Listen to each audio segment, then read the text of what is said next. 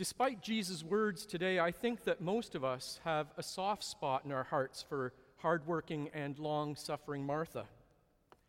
My affection for her dates back to the hot summer, like this one, of 1985, when I was sent to do clinical pastoral education at Sick Kids Hospital just up the street here. When I initially signed up for it, I thought that the whole point of the course was to give me the skills to work with suffering children and their families in my future ministry. Well, it turned out I was completely wrong. The point of the whole exercise, CPE as it was called, was in fact to force us, a group of divinity students, to get in touch with our own deeply buried feelings. The theory being that if we couldn't do that, then we would never be able to understand the feelings of others. And so in the end, it turned into 12 grueling weeks of group therapy based on a book that was called Your Inner Child of the Past. And each day, for an hour, we had to discuss the author's ideas with our group and in the process, peg our own personality type. And I ended up in the category called the good boy, which as it turns out isn't as good as it sounds. The good boy or the good girl always has to be on their best behavior because they're afraid that if they're not, then people won't like them. That's what I was told. I didn't see any problem with that at the time, which apparently was the problem.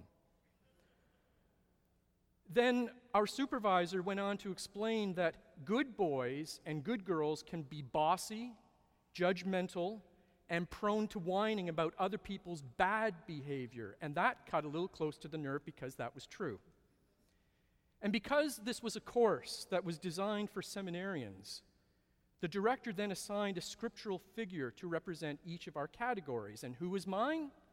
Well, you guessed it, Martha. Martha, the ultimate good girl, doing all the right things, but perhaps for the wrong reasons, we are told. We were told that those of us in her category had to learn that God would love us for just who we were and not for what we did. And I must admit, that was both a liberating and a frightening idea at the same time. But let's be clear. Martha today has done exactly what Jesus wanted people to do. She has welcomed him, and we can presume his entire entourage with him into her home. And let's also be very clear on that point. St. Luke tells us that this was her home, not her sister Mary's, nor her brother Lazarus, who isn't even mentioned in this morning's gospel. Martha, therefore, had no choice but to be the host in her own house. And as we all know, that can mean a lot of work. By being hospitable to her guests, Martha was not only fulfilling the traditional obligations of Near Eastern courtesy, she was also fulfilling Jesus' wish, his hope, expressed just 2 weeks ago, you may recall, in that gospel about the 70 missionary disciples, that whenever they should enter a town, that its people will welcome them, and that they should eat whatever is set before them by the host. And if anyone is there who shares in peace, Jesus says, your peace will rest on that person. Well, surely today, that was Martha. She was only doing exactly what Jesus himself had wanted everyone to do when he or one of his representatives should show up on their doorstep. So if that is exactly what Martha did, then why does Jesus get a little testy with her when she complains that her sister Mary isn't doing her fair share of the work? Most of us, after all, I think, can sympathize with Martha. Guests have arrived. You expect your family to help out a little, yet somehow you're the one who ends up stuck in the kitchen by yourself, fixing the drinks, making the appetizers, and running back and forth to the living room as if you were the hired help. And instead of encouraging Mary to get up and do something, Jesus commends her apparent inactivity and chastises Martha for being the consummate host. That doesn't seem fair. See, I'm still the good boy. But is that really what Jesus is doing in today's gospel? I think not. The key to understanding this whole story today, which in many ways is more of a parable than it is anything else, is one very brief phrase. It's not even a whole sentence that we can easily skip over without noticing. Mary, we are told, sat at the Lord's feet and listened to what he was saying.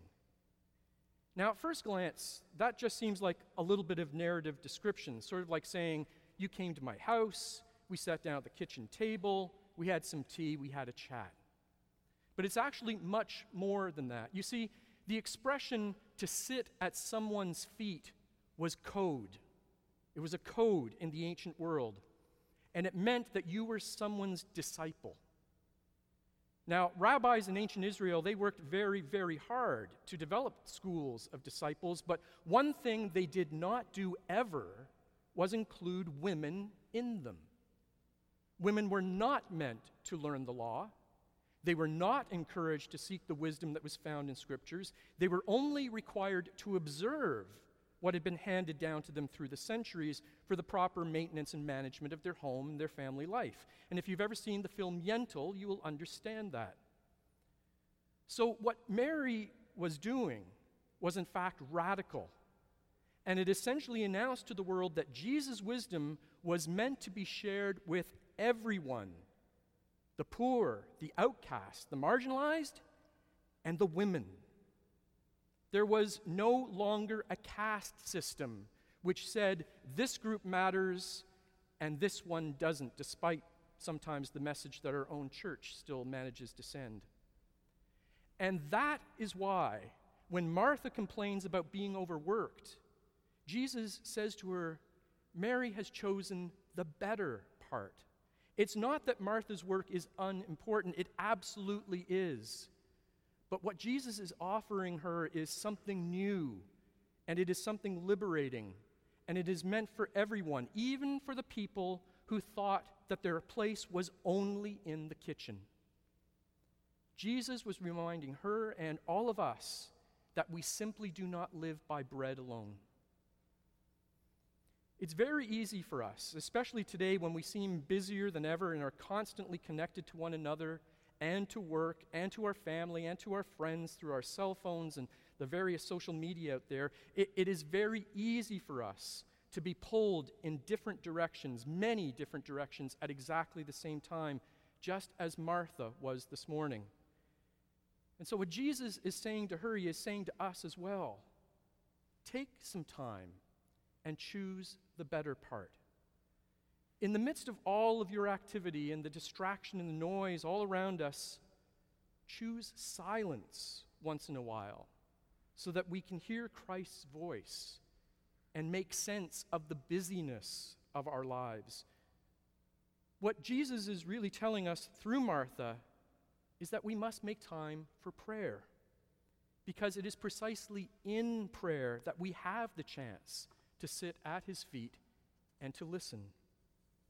That means that even the important work that we do here as Christians to help the poor and the sick, the refugees and the marginalized, must first be grounded in prayer and in his word, because if it's not, then we as a church run the risk of simply becoming a social club or a welfare agency, and Christ wants us to be so much more than that.